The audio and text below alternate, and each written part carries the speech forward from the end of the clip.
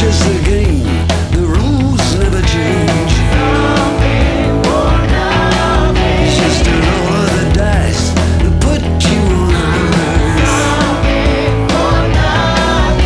No money they don't make anymore. Not around me. Might as well beg from the poor. Pitiful me. Pitiful me. Yeah. Oh, pitiful me. Hello and welcome to episode 1650 of Effectively Wild, a Fangraphs baseball podcast brought to you by our Patreon supporters. I'm Meg Rowley of Fangraphs, and I am joined as always by Ben Lindbergh of The Ringer. Ben, how are you? I'm doing all right. So last time we talked, we had a presentiment that something was coming. We just sensed that once we were finished recording, there would be something that we wished we had been able to talk about when we recorded. And we just couldn't because news tends to break late at night, which is not convenient for podcasters. So the Nolan Arenado deal got done, or at least almost done, after we talked about the NL Central and Nolan Arenado trade rumors, etc. So here we are to talk about that trade today. Yeah, I mean, I will give you this opportunity, Ben. We can pivot, if you so desire, to the Angels' like scintillating acquisition of Alex Cobb. Would you prefer to talk about Alex Cobb? Because, like, we can, if it's really important to you. No, I'm kidding. Probably shouldn't lead with the Cobb trade when you have the Arenado. I was going to call it a blockbuster. I forget. We discussed the definition of blockbuster on the show at some point, and I forget exactly what we came up with, what the prerequisites are for a blockbuster. When it's like partially salary relief and no big players going back the other way, I don't know if that really counts as a blockbuster. I think maybe one of our conditions was that it had to be like prominent players changing teams going both ways. So I don't know if this fits, but whenever there is a superstar traded, it's a pretty big deal. Yeah, I am comfortable. Ben Clemens, when he wrote about this for us, very late in the evening on Friday night, used the word blockbuster in his headline. And I also recalled that we had had a conversation about it, and I also could not remember the specifics of it, but I thought, I think this is fine. Yeah. Episode 1485, we talked about it. People can go back, or maybe I'll check the Effectively Wild wiki as we speak here and see what we said. But yeah, big deal. Nolan Arenado going from the Rockies to the Cardinals still has not been completed as we speak on Monday. And this is taking a while to get done because there are all sorts of moving parts, and it's a complicated deal because of the amount of money that is changing teams here and because of Arenado's contract terms. So what do we know exactly right now based on what's been reported? We know that Arenado is going to St. Louis.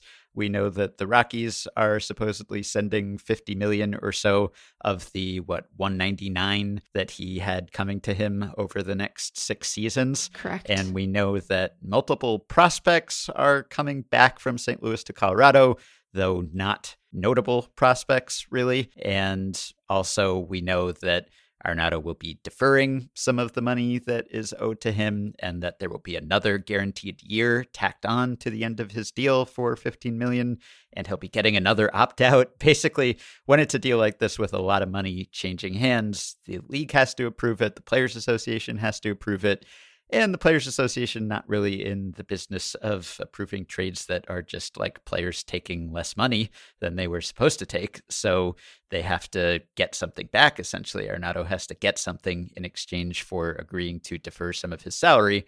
And that would be getting another guaranteed year and a second opt-out, because he has an opt-out coming after this coming season.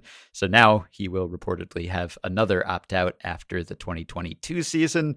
Have I left anything out? We know some of the identities of the players coming back, but maybe not all of them. We know some of them, so we, at least as it has been reported, and I worry, Ben, that we are setting ourselves up to do this whole conversation, and then we will conclude it, and we will immediately get the full terms of the deal, and then we will feel very silly. But at the risk of all of that, the package of prospects as it was reported includes at least Austin Gomber. When this originally hit the transom, there was some conversation that Luken Baker might be part of the deal. That seems to have been debunked. It is surprising that we don't have a firmer grasp on who the prospects are in this particular package, but I think that we will know in short order. But yeah, I think that you've hit on all the specifics. It's so strange because we had the Real Muto signing, which is it's just a signing, right? Like he just signed a deal for a number of years, and it didn't really have any fancy bells or whistles. It was very meat and potatoes. I don't know how many more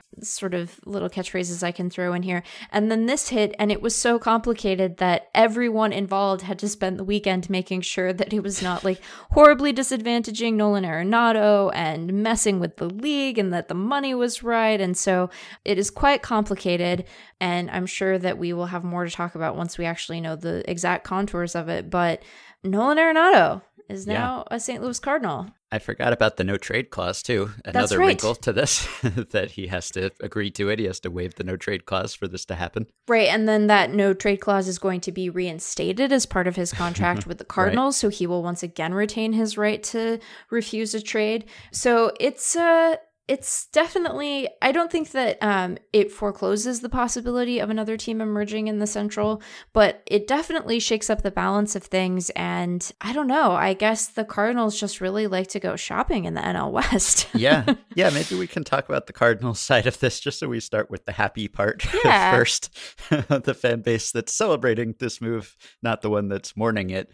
And yeah, the Cardinals, like, we've taken the NL Central to task for its collective inactivity this offseason. And last week, we talked about just some glimmers of life there. And we talked about the Wainwright re-signing and the fact that Yadier Molina seemed to be nearing a deal with the Cardinals, and the Cubs went and got Jock Peterson. But those were all just lateral moves, as we said, or just bringing back players. And as we've said, like, the team that was willing or able to make one major move and go get a star, whether it be via trade or free agency, seemed really positioned to take the lead in this division because no one else was doing anything.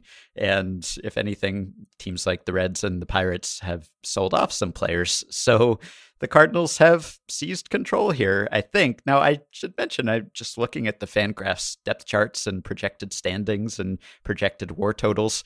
The Brewers are actually above the Cardinals right now, but I don't know whether you've updated this for the Arenado deal yet because it's not actually done. So that may change things. But certainly the Cardinals have placed themselves ahead of Cincinnati, ahead of Chicago, when you can add a Nolan Arenado and not really give up anything. Apologies to Mr. Gomber. But in terms of players who were really going to help the Cardinals a lot in 2021, I think this is a sizable upgrade, despite the questions about Arenado's health and his shoulder coming off of last season when he had the AC joint issue that he was playing through, and it seemed to sap much of his power. And you hope that if he is healthy, that will all be back. But I guess until you see him demonstrate that, there's some uncertainty about it. But still, having been as quiet as the Cardinals were up until that point, like, really, that just makes it more exciting. I think the fact that it seemed like they weren't poised to do anything, that they weren't going to bring back Colton Wong, that it was even taking a while to bring back franchise icons like Wainwright and Molina, it just seemed like it was set to be a very slow winter. And then to go get a superstar, I think the impact of that, like, you'd be happy getting Arenado no matter what the prelude to that was. But when it seemed as bleak as it did and as slow as it did, and then all of a sudden Arenado falls in your lap, like, that's got to feel twice as good for fans of that team. Yeah, the timing of this was so funny, not just because it happened late, and so it sort of continued this trend of Major League Baseball teams not wanting the people who cover their teams to have like normal Friday nights. Although, What are we all up to anyway? What are we out doing, Ben? Nothing. We're at home editing a podcast. Yeah, we're hanging out. We're doing at home stuff. So I suppose in that respect, it's not all that different. We're just doing home stuff in front of our computers, which we wouldn't necessarily be doing. But this happened to correspond with Craig Edwards' departure from Fangraphs, and I was messaging with Ben Clemens, and I just thought to myself, I was like, well, it feels right that from one Cardinals fan to another, we shall pass the torch of late night deals. Yeah. And Ben was thrilled. I mean, I think that it is a testament to his strengths as an analyst that nothing in his write-up of the deal struck me as particularly homerish, but he did allow himself a little bit of excitement at the end because, if you're a Cardinals fan, Arenado is one of the most exciting position players in baseball. I think that, you outlined some of the reasons why we, might see a bit of a dip in his projections going forward as a result of how his 2020 played out. But I think I'm pretty confident, or as confident as I can be, that the injury stuff will resolve and he will be back to his old self, and also just in a place where he is not dealing with the sort of public battle with the front office that he was having to navigate through and a participant in while in Colorado. And so,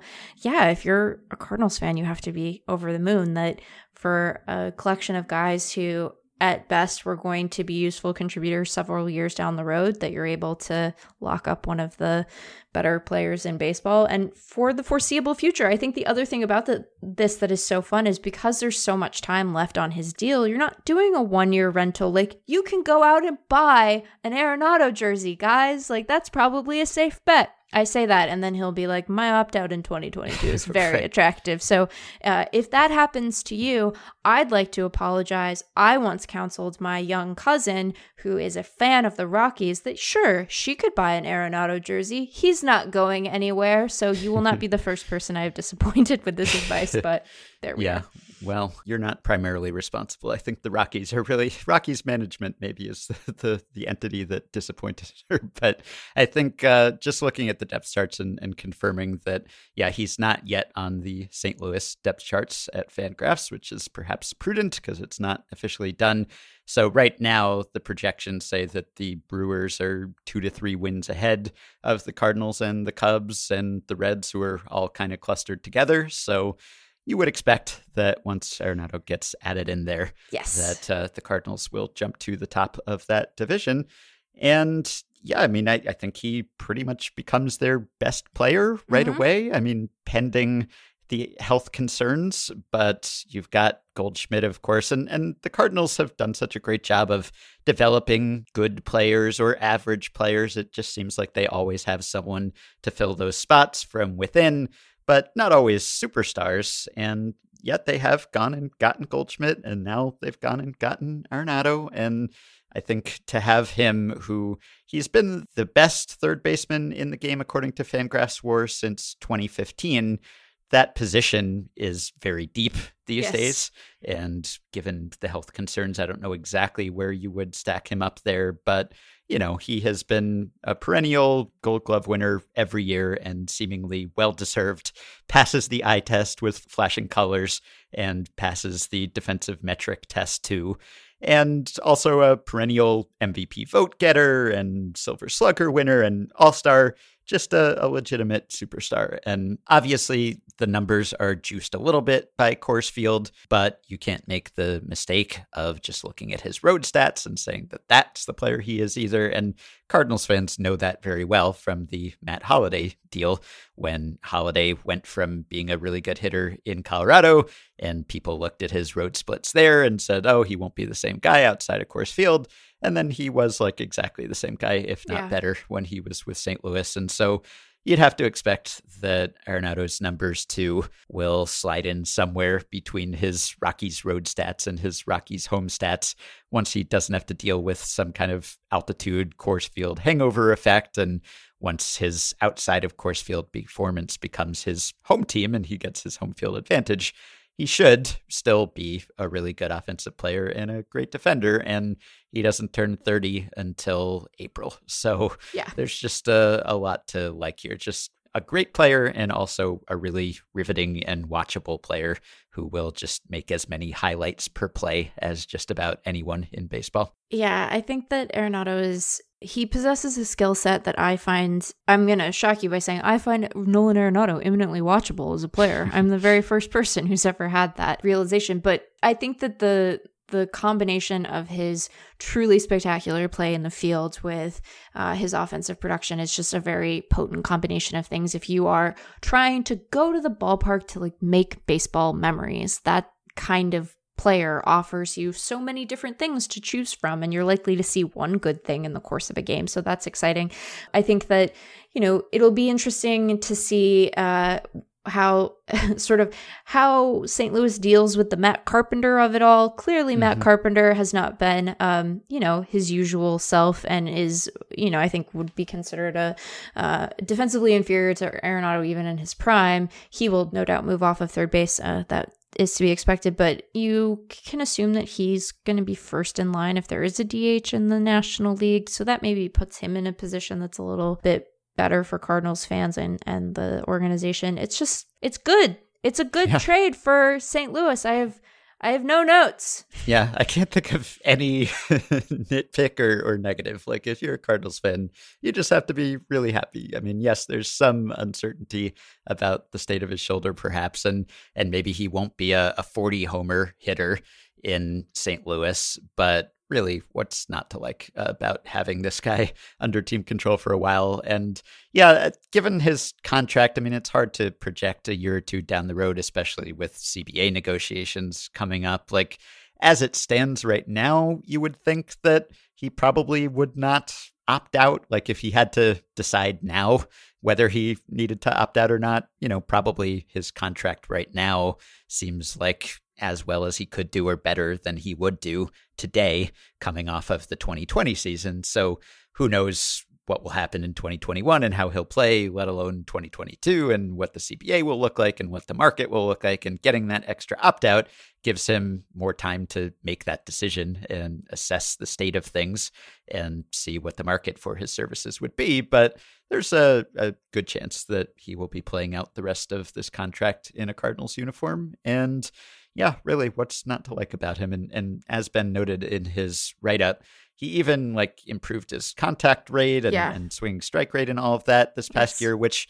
granted, maybe that was because he was not hitting for as much power, and maybe he knew that he was not capable of hitting for as much power. And so maybe that is why he went with a more contact-oriented or less swing-oriented approach. But even prior to that, when he was hitting for a ton of power, he was still a pretty good contact hitter, especially by modern standards. So really just an entertaining player and a really good player who's just been year in and year out, just like a 5 to 6 win guy. And he won't continue to be that through the rest of this contract, most likely, but he could very well be that for the next few years. And that sets up the Cardinals really well in this division currently. So we've been giving this rave reviews from the St. Louis side.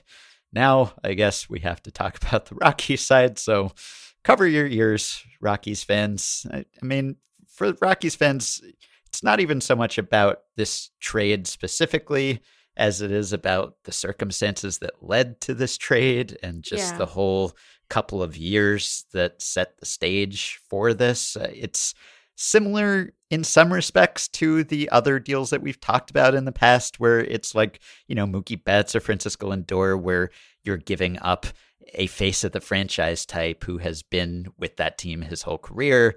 And naturally, you want to see them stay and star for your team. And especially with Arenado, who just signed his extension a couple of years ago. And at the time, at least, it seemed like there was a good chance that he might be a Rocky for life and that you'd get to enjoy him forever. And so if this were purely just about, well, we traded this superstar who's meant a lot to our fan base, and we did it to save money and get financial flexibility or whatever, then you could condemn it in the same terms that a lot of people, us included, kind of ragged on the Betts and Lindor trades. In this case, not that this was a good trade in isolation, but it's just part of a pattern, really. It's almost like they boxed themselves in to a point where it almost sort of made sense for them to trade him in a way, or at least it's just part of the overall situation there, as opposed to one single move that kind of comes out of nowhere. Because it's not like with Cleveland or with Boston that they still had a really strong team and seemed positioned to keep winning with that player. Even with Arenado, I don't know that the Rockies' outlook for 2021 and beyond was particularly rosy. I want to acknowledge the parts of the Rockies situation that isn't their fault before I say a bunch of things that aren't very nice. Okay. My grandparents are Rockies fans. This bummed my grandpa out. I want what's want good stuff for that franchise so that my grandfather can be happy. Nice city, nice ballpark. Like, beautiful fans ballpark. Support the team there when it's winning. Like, it would be nice to have a good Rockies team. So I think that the Rockies are responsible for their sort of position in the division relative to their competition to a point, right? Like they make decisions about their roster and who they sign and how they develop players and who they draft that they're responsible for. I don't think that anyone envies them the position they were in. Even a good Rockies team, like even a playoff Rockies team from a few years ago, is in competition for a wild card spot. There's just very little wiggle room. There are very few paths sort of through which they would in 2021 be able to get past the Dodgers and the Padres. So I think that it's important to acknowledge that part of this, that the prize that they are realistically striving for is not the division, but it is a wild card spot. Now, like, that is a perfectly reasonable thing to strive for. As an aside, one of the Padres or Dodgers will end up in that conversation too, right? Because only one team can win the division. But they do find themselves with a very difficult task set before them, and they play baseball on the moon. Right. So I think that it's fair to say that there are some just natural organizational roadblocks that Colorado has to deal with that other franchises don't have to deal with or don't always have to deal with in the case of the sort of heightened competition at the top of the division. So there's that part. But they're the weirdest team in baseball, Ben. Like the way that they operate as an organization is so bizarre. And it starts with the way that they try to allocate free agent resources. It seems like every offseason there is one Rockies move where a player who is okay but not great is signed for a lot of money, often to play out of position. And we all sit around and go, what exactly is this organization doing? This offseason, their front office, their baseball operations group went through a reduction. It was a smaller baseball ops group to begin with relative to their peers. So I do not ask this in a snarky way, but I am kind of curious, like, who advised on this trade? So there's that part of things. And so I think that an organization that plays in Colorado is going to have to be really good and really savvy at drafting, at player development. They're going to have to embrace analytics. This is an organization that you would think would be trying to, squeeze every run it possibly can out of its roster, and they would look to whatever methodology they could to do that. And instead, they have been a relatively small baseball ops group headed by a GM who has been just outright antagonistic to at least members of the press who discuss analytics. I can't speak to what his actual thoughts on the matter, as a philosophy for organizing a baseball team are, but it's just they're a really strange organization. And the one thing that they had at times proven willing to do, and we saw this in Arenado's extension, was spend some money. But they haven't spent that money very wisely.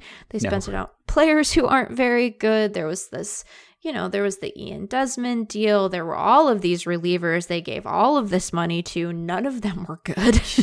Daniel Murphy. Yeah, the list goes on and on. The list goes on and on. And so it's a combination of things that I think is kind of unique in baseball in terms of the exact particulars that are fitting together to form the yucky puzzle that is the Rockies. So it is not so much, as I said, that they're unwilling to spend money, but they just don't spend it well. They don't seem to develop their guys terribly well. There are certainly notable exceptions to that. And then there's the sort of public personnel squabbling. And I don't mean to say that that's all in the front office. Those sort of bombs got lobbed from both sides. But it is a very strange thing to get in a public squabble with the face of your franchise a year after you've extended him, trade him, and then turn around and say, but we're going to spend that money to extend Trevor Story. And I'm like, I don't think that you are. No, what has Trevor Story said about that? Because, if I were Trevor Story, I would not be eager to sign on the dotted line right now, having seen what happened with the previous superstar to sign long-term and then immediately want to leave and not be supported by good players who could produce a contending team. So, Yeah, everything you just mentioned. I mean, it's been widely documented that the Rockies have just gotten nothing from the free agent market. Yeah. And maybe worse than nothing, like negative WAR, perhaps over a span of years. And any one signing can go wrong on you, and it's not necessarily an indictment of your decision making. But when that many moves backfire, then you have to start to wonder, and especially when it coincides with, as you said, just not a whole lot of investment in the R&D department, which has become even smaller lately. And as you noted, I think they had like 6 analysts prior to this winter, which was already not a big number in comparison to other teams. And then like 4 members of that group left. So it's now just kind of a skeleton crew there. And it's tough to compete with all of the other teams that are running out like dozens of analysts when you just have a handful or even fewer than that. So that just kind of tells you where the emphasis might lie. And yeah, I mean, a GM, Jeff Bridich publicly feuding with your star third baseman who is signed long-term, that's just not great. And it seems like Arenado maybe had an understanding that when he signed that deal that the Rockies were going to continue to invest in the roster and put a contending team around him, and either didn't do that or tried to do that and failed, probably a little bit of both. And suddenly the team was lousy. And it's odd, the opt-out that was in his deal, I think, was something that Bridich suggested. Like he said at the time that he was the one who pushed for the opt-out, that Arenado wasn't actually that interested in it being there. It wasn't a priority of his, and Bridich suggested it would be a good idea, which is kind of strange because we tend to think of opt-outs as more of a player-friendly thing. And so I don't know why he was pushing for that unless there was some kind of concession on the other side. But anyway, then the Rockies ended up in a position where he's feuding with him, and the team is bad, and it's probably not going to be good in the short term. And Arenado has this opt-out, which, even though the financial terms of his deal were fairly friendly to him seemingly, there just didn't seem to be a big chance that he would want to stay in Colorado because he is clearly unhappy there.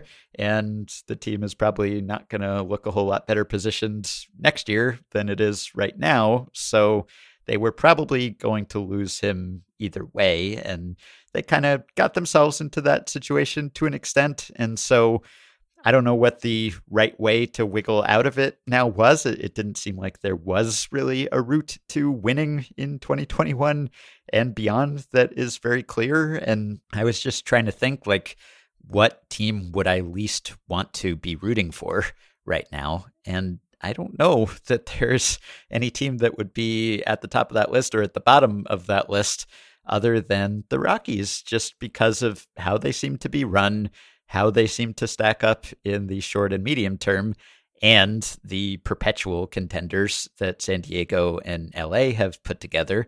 Not to mention like the Giants and the Diamondbacks, which, aren't in the Padres or the Dodgers league right now, but seem to have smart people running them and maybe have some sort of plan or are coming out of a rebuild, as opposed to the Rockies, who are maybe embarking on one. It's just not entirely clear how they see themselves. And it's a shame because they have done a pretty good job of finding good players and developing players, and yet they could not surround them with a good supporting cast. So you look at those Rockies teams that made the playoffs just 2-3 years ago, and you look at all the talent that they had with Story and Arenado and Marquez and Gray and others, and they just sort of wasted that. It looks like it's just sort of squandered. They're a good case study, I think, for people like us who are constantly trying to refine the argument around what we think good front offices do to try to win, because it's so obvious, and this is probably an obvious point, but that there are so many different interlocking pieces that an organization has to execute on simultaneously for a good team to hit the field, right? It's not just enough to spend money. It's not just enough to develop players, because you play on the moon. And so you have to do all of these different things. There's a huge personnel management component to an effective organization that seems to have just gone wildly awry here when it comes to the relationship between Arenado and the front office.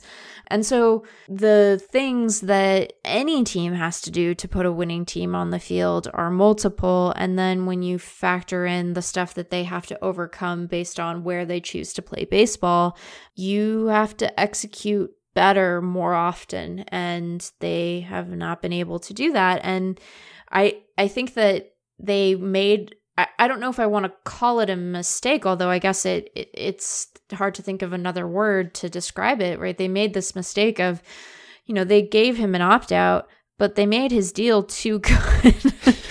And so given the circumstances of the market, it was unlikely he was going to take it. And so they were just going to be on the hook for Nolan Arenado and like a sub 500 team in perpetuity. And I don't quite understand why they think the idea of signing Trevor Story to a long-term extension is going to be all that much easier, because even if he had confidence that the relationship wasn't going to just play out again only with him at the center, like you said, I don't know how this team is going to be any better in 2021 or 2022. Yeah. So it's a real shame, because it is a beautiful ballpark and it is a place where people want to be excited about baseball, and they have that weird dinosaur. Uh-huh. They wear purple, Ben. Yep. And more teams should wear purple. Yeah. Purple is an underutilized sports color.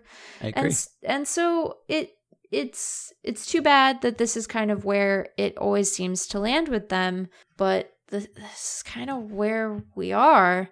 And I think that they're an organization that candidly is probably, forget the play on the field, like the organizational philosophy of the Rockies needs to shift if they're going to be a club that is going to return to the postseason, because they never seem to know what they were doing.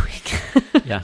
They're sort of perpetually caught in this place of not having a compelling path forward and understanding of where their organization is. They don't have a good farm system. They are lackluster at best when it comes to R&D capacity. So it's the sort of thing that someone needs to say, okay, we're just going to clean house, and we're going to start over to a large extent. And, their roster is old. It's just, there's just not a lot here that is all that compelling apart from, the dinosaur and the purple. And, they do have a couple of good players, but it's just not enough to compete in that division. And even with large swaths of the NL Central not trading for Nolan Arenado, there's enough wild card competition that they're going to find themselves in a sort of tricky spot if they don't sort of jigger what they have going on there. I mean, yeah. I don't know, I'm intrigued by Brendan Rodgers. I think German Marquez is good. Yeah, they have good individual players, and we're always hesitant to say hey, just tear it down and start over and doom yourself to several seasons of sucking.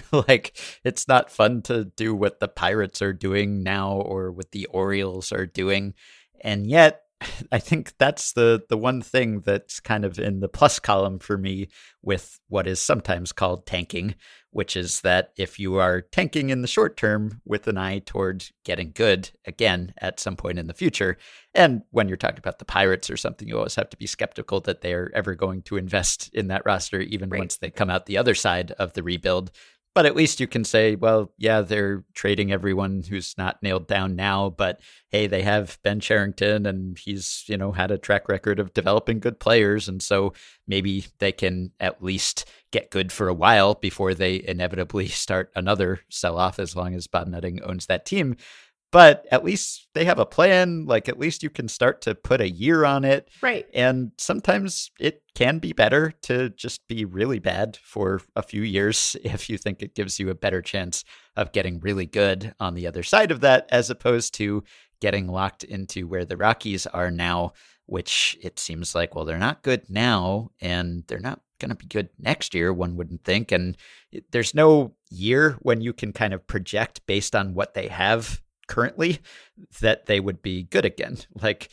When you're talking about the Pirates or the Giants or the Orioles or any of these teams, that have been going through a rebuild or will be going through a rebuild, at least you can project, and it might be disturbingly far in the future, but you can at least say, hey, look at all these good, exciting players we have, or look at the good things that we're doing with those players, like the Tigers, for instance, who are bad right now, were bad last year, but at least they promoted some exciting pitchers and prospects, and they're doing interesting things with pitch development, and you can kind of have confidence that, okay, maybe, a year, 2, 3 down the road, whenever it is, the Tigers could be good again. Whereas with the Rockies, it just feels like they haven't even really begun the process of getting good again. And as long as they persist with this current roster, like, it almost does feel like, what's the point, of keeping the good players that they have currently and trying to win with a fraction of what the Padres and the Dodgers have, as long as those teams are going to be good. Maybe this is just a time to clean house both upstairs and downstairs and sort of start over, because this is just not working. Which I hate to say, because at some point, my grandparents are going to get to go back to the ballpark, and I want them to have something to watch that feels worthwhile, but I don't think that they will. Yeah, I was just reading Nick Groke and Eno Sarris wrote in December about those departures from the Rockies R&D department, and they wrote, some Rockies players have grumbled in recent seasons about a lack of available resources in their attempt to overcome Coors Field and its inherent disadvantages. When they approached the front office for help, those players were often turned away by an analytics team overwhelmed with other duties. And it goes on to talk about how Charlie Blackmon basically took it upon himself to try to figure out how to hit after being in Coors Field and the hangover effect and what drills to do. Like, he was just kind of doing that on his own. And you would think that if you're the Rockies and you have the institutional disadvantage of competing in Coors Field, that you would be devoting more resources to helping players counter that and compensate for that. And it seems like, if anything, they were doing less because those people were so overburdened that they just couldn't help out the players. And that's not good. So really, they need to, I think, approach that in a completely different way. And maybe the people who are currently running the team will learn from these mistakes and change their ways, but it doesn't seem as if there's been a whole lot of progress toward that lately. So maybe it just does take new management. But I think usually if there's a dispute between the GM and your superstar, if you're a fan, you probably favor the superstar. And I think especially that's the case if the GM has not really distinguished himself when it comes at least to free agent acquisitions. Yeah, I'm remembering the brain surgery quote. Oh, right. Yeah. What was that exactly? I have to find this. I guess this was in a response to a book that Drew Goodman wrote about the Rockies. And there was a section in that book where Jeff Bridich takes a shot at baseball writers. I'm quoting here. I think I'm personally blessed with the capacity to not really care what is said about me all that much. I don't buy into the whole media evaluation. The reality is, and this is going to sound petty and bad, and it's going to be good when a GM decides to put that on the record. I love that at no point in these interviews when guys decide to go on the record like this, they say, and this is going to sound petty and bad. And then they never pause and go, so you know what? I'm not going to say it. Right. I think I'll stop there, because that's what group chats are for. If you just objectively look at the people who are evaluating us every day, they've never come close to doing this job and all the work that goes into it. And most of them, probably 99% of them, they've never even led anything in their lives. They've worked for themselves. They've been self-interested beat writers who have worked for themselves, and they have a job to do every day. I had the good fortune of seeing that for a long time before taking the job, so I knew not to put a whole lot of time and energy into what they think about me. It'd be like if I went to a hospital every day and wrote a blog about the job done by one of the surgeons and the things he screwed up. That's crazy. I know nothing about brain surgery, nor have I ever even worked on the path to become a brain surgeon. That's what goes on in this industry and other sports industries. And here's the thing, Ben. There are literal rocket scientists that work for Major League Baseball teams now. Yes. There are people whose degrees are in chemistry, and it's the kind of chemistry I don't understand. I don't know what the individual words describing the kind of chemistry they do means. But I think that One, he is overestimating the degree, or underestimating, I should say, the degree to which we can draw inferences using data between decisions the front office makes and the resulting play on the field. Mm-hmm. And he is overestimating how difficult his job is. Uh-huh. Because, sure, it would be weird if you went to a hospital every day and wrote a blog about one of the surgeons. I think they'd ask you to leave. And the things he screwed up, maybe that would be weird if you're not a brain surgeon. But if you know that a surgeon has done brain surgery and now the guy he did brain surgery on doesn't have an arm anymore, you'd probably notice that and you might say something about it. Like, he went in for brain surgery and now he only has one arm. So something went wrong here because the brain surgeon took his arm off. I think that you could observe that and be like, that's probably bad. Yeah, or just file a malpractice suit or something. Right. And so I appreciate that front office folks have a really hard job. And a lot of the analysis, especially that goes on in R&D these days, is really complex and it exceeds my capacity to do. But I think that we have outputs from the work that goes into the decisions that teams make that allow us to assess them. And we're not going to get every single aspect of it right, but we're not fumbling around in the dark either. We're not sitting in the hallway outside the surgical theater being like, what possibly could have happened in there? So anyway, I just think that it's a weird organization and I'd like if it were better because I like it when my grandparents are happy. Yeah.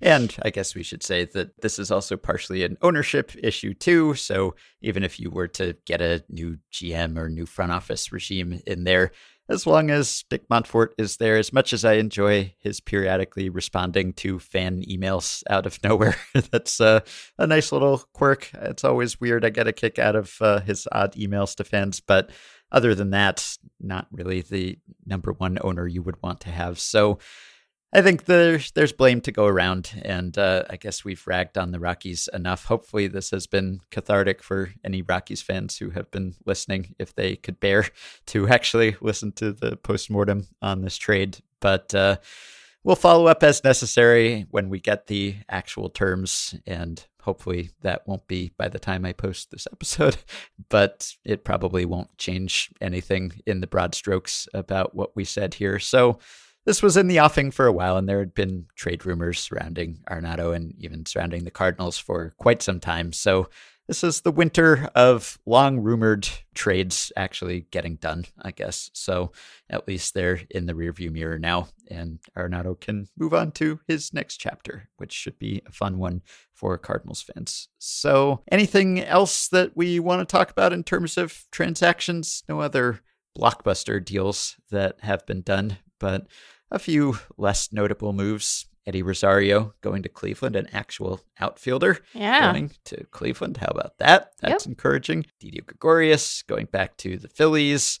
Another deal that has not yet been finalized as we speak, but sounds like it will be. Alex Cobb going from the Orioles to the Angels for about half of Cobb's salary, and a pretty notable prospect, Jahmai Jones. So I guess that basically rounds up the transactions that have happened, if you have any thoughts on those. I am pleased that Cleveland has finally acquired an outfielder. It will remain endlessly funny to me that was not part of the imminently major league part of the Francisco Lindor trade. So that remains funny, but I like Eddie Rosario. I think that's a nice pickup for them. I don't really have any thoughts on Alex Cobb. Is Alex Cobb better than I think he is? He does not appear to be better than I thought, Ben. He is having a better time than he did in 2019, but, he threw 12 innings then, so what does that even matter? Yeah. I find myself wishing that there were an obvious slam dunk, really good free agent pitcher available whose social media presence I didn't find as tasteful, because I once again am renewing my plea to please just put a 500 level baseball team around Mike Trout. But considering what they're going to have to spend to do this, it seems like a fine throw spaghetti against the wall and see if it sticks. That's a weird thing to say about human beings, because I assume Alex Cobb would not stick because he's a grown man. Yeah, the Angels' arms have been spaghetti in recent seasons. That is maybe their primary problem. But between Cobb and Bundy and Heaney and Quintana and Canning and Ohtani, we hope, I've heard of all of those guys. Yeah. So that's progress, I guess. So, and they've talked about a 6-man rotation, and I guess they now have 6 men who you would feel okay about putting in a rotation. So lots of question marks about many of those players, but also some history of success at least. So if they are not going to go get the top of the rotation type, which you would like them to do after all of this time of trying to do that, but if they can't do that, then I guess the next best thing is to collect a bunch of decent guys, or have been good guys, or could be good again guys. So between Quintana giving you some durability and Ohtani maybe not giving you any guaranteed durability at least, but I don't know, maybe there's some semblance of a decent rotation there. Like right now they are, with Cobb included, 16th in the Fangraphs starting rotation depth charts projections, which they only have to be middle of the pack everywhere else to make the playoffs with Mike Trout and Anthony Rendon. So I guess if that works out to that extent, if they do have a middle of the pack rotation, that would be an improvement and also maybe adequate. Yeah. I feel like I've been saying a lot. Have you seen Miss Congeniality, Ben? I don't think so. Well, Sandra Bullock in Miss Congeniality, before she has undergone her transformation and before she has enjoyed the tutelage of Michael Caine, says a lot, and Michael Caine keeps correcting her to say yes, and then at the end it doesn't matter anyway. So I just feel like I've been saying a lot. Leave it all, this part, all of it in, Dylan. Leave all of this part in. The other stuff that I've goofed, I would appreciate your edit, but this, leave that stuff in. I think that you are correct that this is a marked improvement on what they were able to put on the field in 2020. James Paxton is still a free agent. Yeah, not that he helps with the durability part so no, much, but he's got upside. I don't know. I just would like to feel confident going into the season that I am going to get to watch Mike Trout and Rendon and Ohtani play in October, and I don't have that confidence, and that makes me sad. But I think that this is, absent sort of a more slam dunk move, it's fine. Yeah. It's fine. I guess we should talk about Didi. That's probably the most exciting signing of all the ones that you mentioned. Maybe the last enticing shortstop on the free agent market. Indeed, of the free agents, I think that's right. It's been a funny offseason for the Phillies. We were, and I will admit to this, we were very ready to say that they were just completely disinterested in spending any money, and I don't know that they are necessarily all that better off than they were at the end of the season, but they would have been considerably worse off if they hadn't done the things that they had done. And Didi's a good shortstop, and he had a good year for them, and so I think that this was the prudent thing to do. And it seems like they were really, it was probably them and Cincy.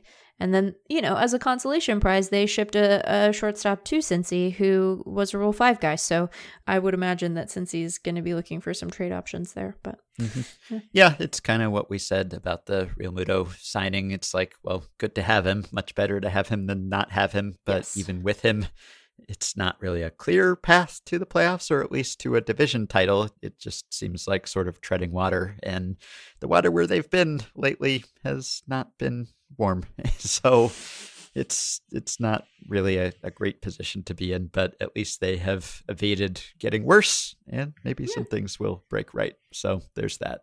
And I guess the only other thing I wanted to bring up briefly was that Dustin Pedroia announced his retirement, made official what seemed to be inevitable for some time, and just wanted to spend a moment saluting Dustin Pedroia and how good a player he was. Unfortunately, it's kind of a David Wright situation where you think back to how he was on a Hall of Fame trajectory and had most of a Hall of Fame career, and then it just all fell apart very suddenly.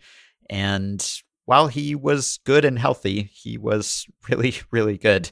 And I was just looking from 2007 to 2016. So that's a 10-year span, from his first full season to his last full season before the knee injuries really started. He was the 7th best position player in baseball by Fangraphs WAR, and I think 11th best overall player if you include pitchers as well. And I think Baseball Reference is even higher on him than Fangraphs WAR.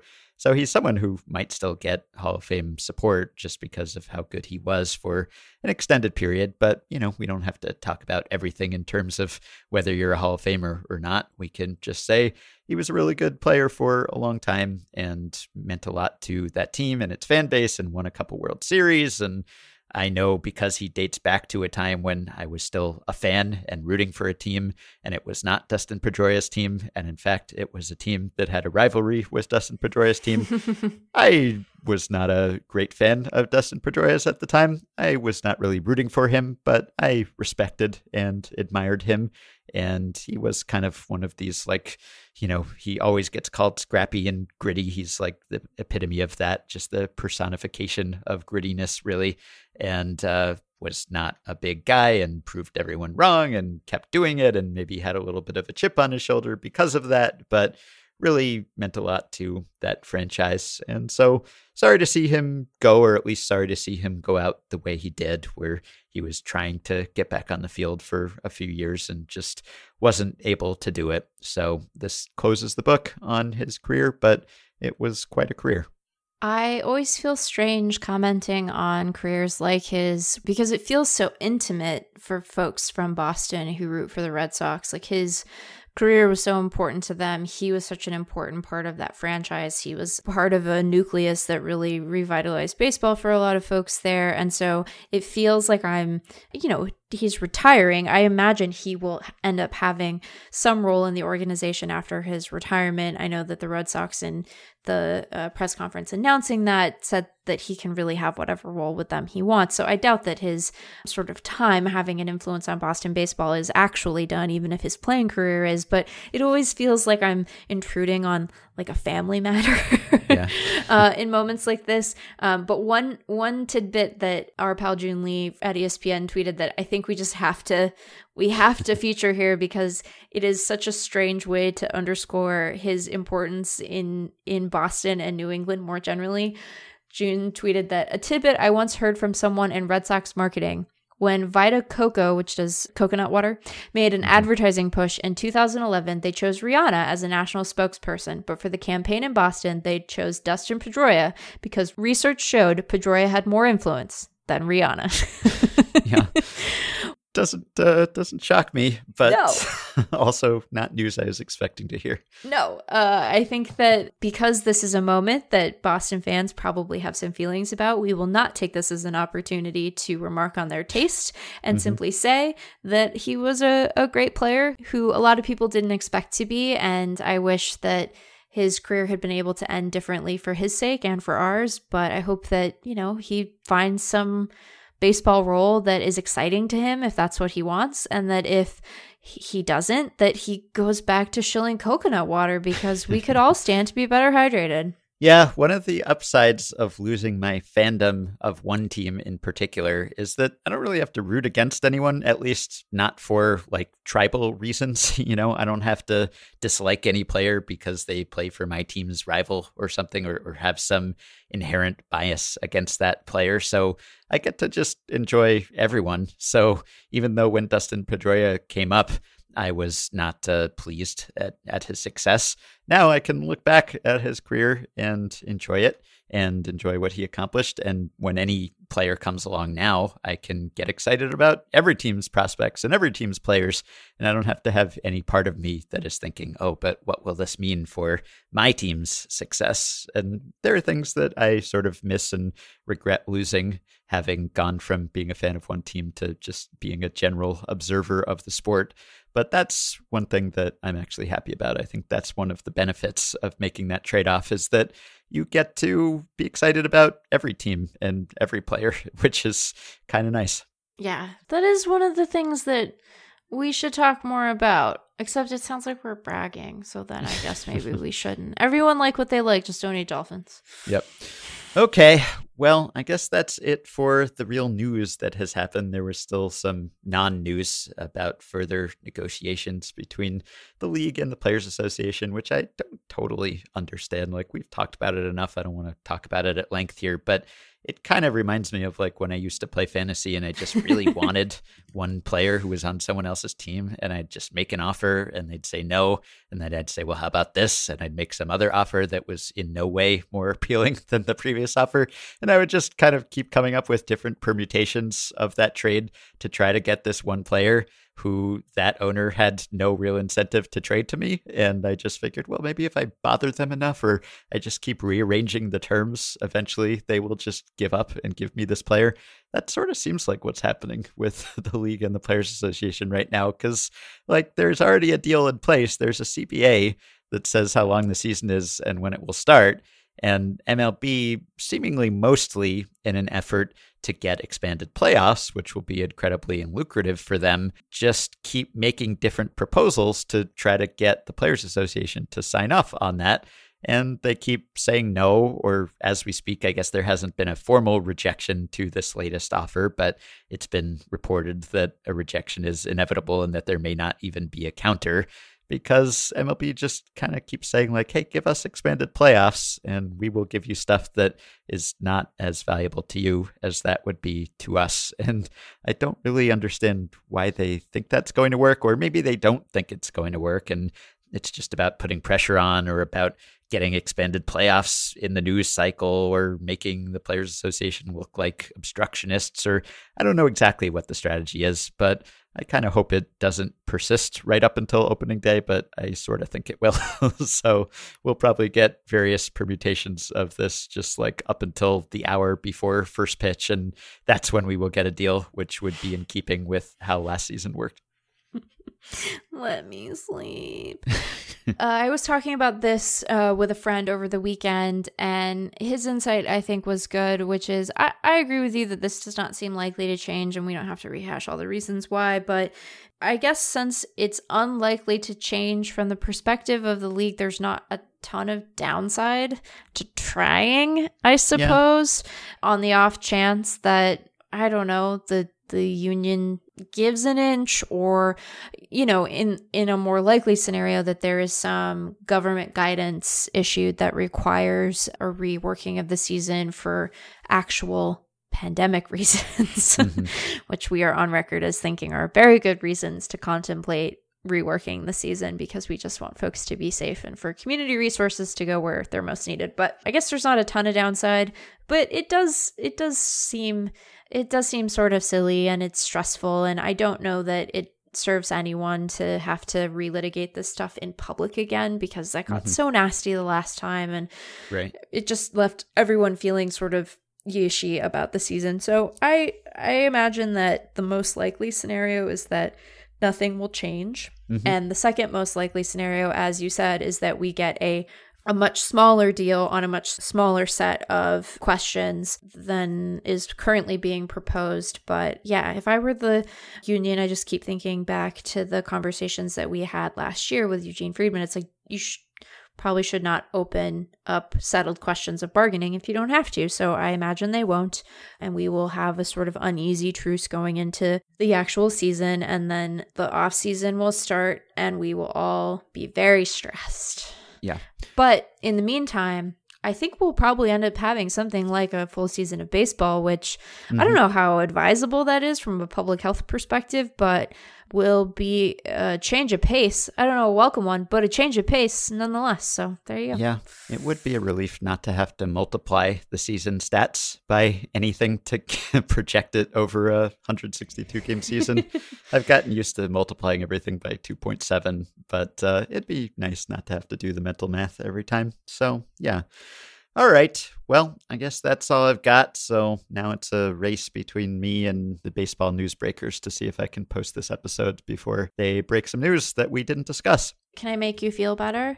Sure. Can I read you something that was tweeted while we were recording? Okay. It might make you think, Well, I don't know. I guess it kind of depends if you think that. Bob Nightingale, 52 minutes ago, as we were recording this, tweeted, "The St. Louis Cardinals and Rockies continue working around the clock on finalizing the Nolan Arenado trade. The complicated deal has still yet to be submitted to the Players Union /MLB for approval, so it will take at least another day, if not longer, to become official.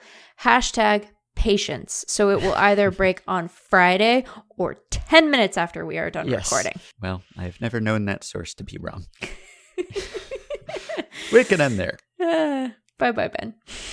Well, I lost the race with the newsbreakers. We waited as long as we could, but it wasn't quite long enough. A deluge of news came out just after we finished recording. So the Nolan Arenado trade was finalized. The terms were essentially what we discussed, but the players the Rockies received were Austin Gomber, third baseman Mateo Gil, infielder Elehuris Montero, and a couple of right-handed pitchers Tony Locey and Jake Summers. I think Montero was the highest ranked prospect according to Baseball America, and he had been 14th in the Cardinal system. So no top prospect here to console Rockies fans. Again, this isn't the same as the Lindor trade or the Betts trade, but at least in those swaps you had something significant coming back that wasn't a lotto ticket that was really far away. You had Alex Verdugo, you had Jeter Downs, or in the Lindor trade you had multiple established, potentially promising major leaguers. Not so here, and there are more concerns about Arenado, and his contract is bigger, like if you trust the projections, he's in line to earn more or less what he will be worth, which means not a lot of surplus value, but still quite a blow to lose a player like him and not get a good or great player back or even a top prospect. So it's all finalized, but I don't think that this would significantly change anything we said in this episode, and I guess the trade would be a blockbuster by our previous definition, which according to the Effectively Wild wiki was that the trade has to include a big name player such as a former MVP, Rookie of the Year, or Cy Young Award winner. The number of players should matter, but quality has to be high. A 10-player trade of unknown prospects does not qualify as a blockbuster. So yeah, I think we can call it a blockbuster. In other news that broke after we finished recording, the MLBPA did officially reject the league's offer for a 154-game season, and so MLB announced again that the season will be starting on time, as will spring training. Until that actually happens, we probably won't know for sure because they may continue to make offers, but for now at least, they have seemingly agreed to abide by the CBA. We also recorded before the report by The Athletic's Katie Strang and Brittany Giroli about Angels pitching coach Mickey Callaway's apparent pattern of sexual harassment while he has been with the Angels, while he was the manager of the Mets, while he was the pitching coach in Cleveland. He reportedly made lewd comments and sent lewd texts to several female reporters. Perhaps we will talk about this next time, by which point I would be surprised if Mickey Callaway is still employed by the Angels, but you can probably get the gist of what we would say by going back and listening to our recent conversation about Jared Porter, which, as we noted at the time, was not an isolated case, and this is yet more evidence of that. One would hope that these things coming to light is a step toward preventing future behavior like this, but it's still a sad state of affairs that this behavior is common enough for these reports to be coming out with some frequency, and you have to wonder how often this is happening in ways that aren't as easy to document as text messages and emails. At least there are receipts for this behavior, which makes it undeniable and inarguably bad. There are probably many instances where there's not as clear a digital paper trail, and people may be even more hesitant to come forward. So it seems as if this may be the tip of the iceberg, and everything below the waterline may be more difficult to document, but just as unacceptable. And lastly, just to end on a not terrible note, we talked about MLB hiring Theo Epstein and Ken Griffey Jr. recently. Well, the league announced several more hirings on Monday. The league has hired former Marlins executive Michael Hill as a senior vice president of on-field operations. He'll oversee umpiring and disciplinary matters. And then the league also hired a handful of real remember-some guys candidates. Raul Ibanez, who it sounds like will sort of replace Chris Young, who left to take the Rangers GM job. I guess Hill is taking on some of those responsibilities too, but Ibanez will focus on rules and equipment and on-field technology. And then Rajai Davis will be the director of on-field operations, along with Nick Hundley and Gregor Blanco. He'll work on rule changes and amateur baseball recall and mentorship of minority players, and former player and manager Bo Porter will be a consultant on coaching development and will assist with the identification and development of candidates for coaching positions throughout amateur and professional baseball with a focus on underrepresented groups. So it sounds like MLB is making an effort to improve its record with diversity hiring and bring in former players, which I think is important. As much as we celebrated Theo Epstein's new role, I think I mentioned at the time that it would be good to pair his insights with those of former players who could talk about how those rules would affect them. So I certainly don't know these players personally, but it sounds like the league is looking in the right directions to fill these positions. You can support Effectively Wild on Patreon by going to patreon.com/effectivelywild. The following 5 listeners have already signed up and pledged some small monthly amount to help keep the podcast going and get themselves access to some perks. Javad Vaziri,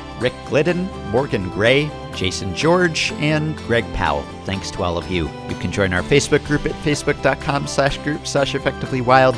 You can rate, review, and subscribe to Effectively Wild on iTunes and Spotify and other podcast platforms. Keep your questions and comments for me and Meg coming via email at podcast@fangraphs.com or via the Patreon messaging system if you are a supporter. Thanks to Dylan Higgins for his editing assistance, and we will be back with another episode a little later this week. Talk to you then.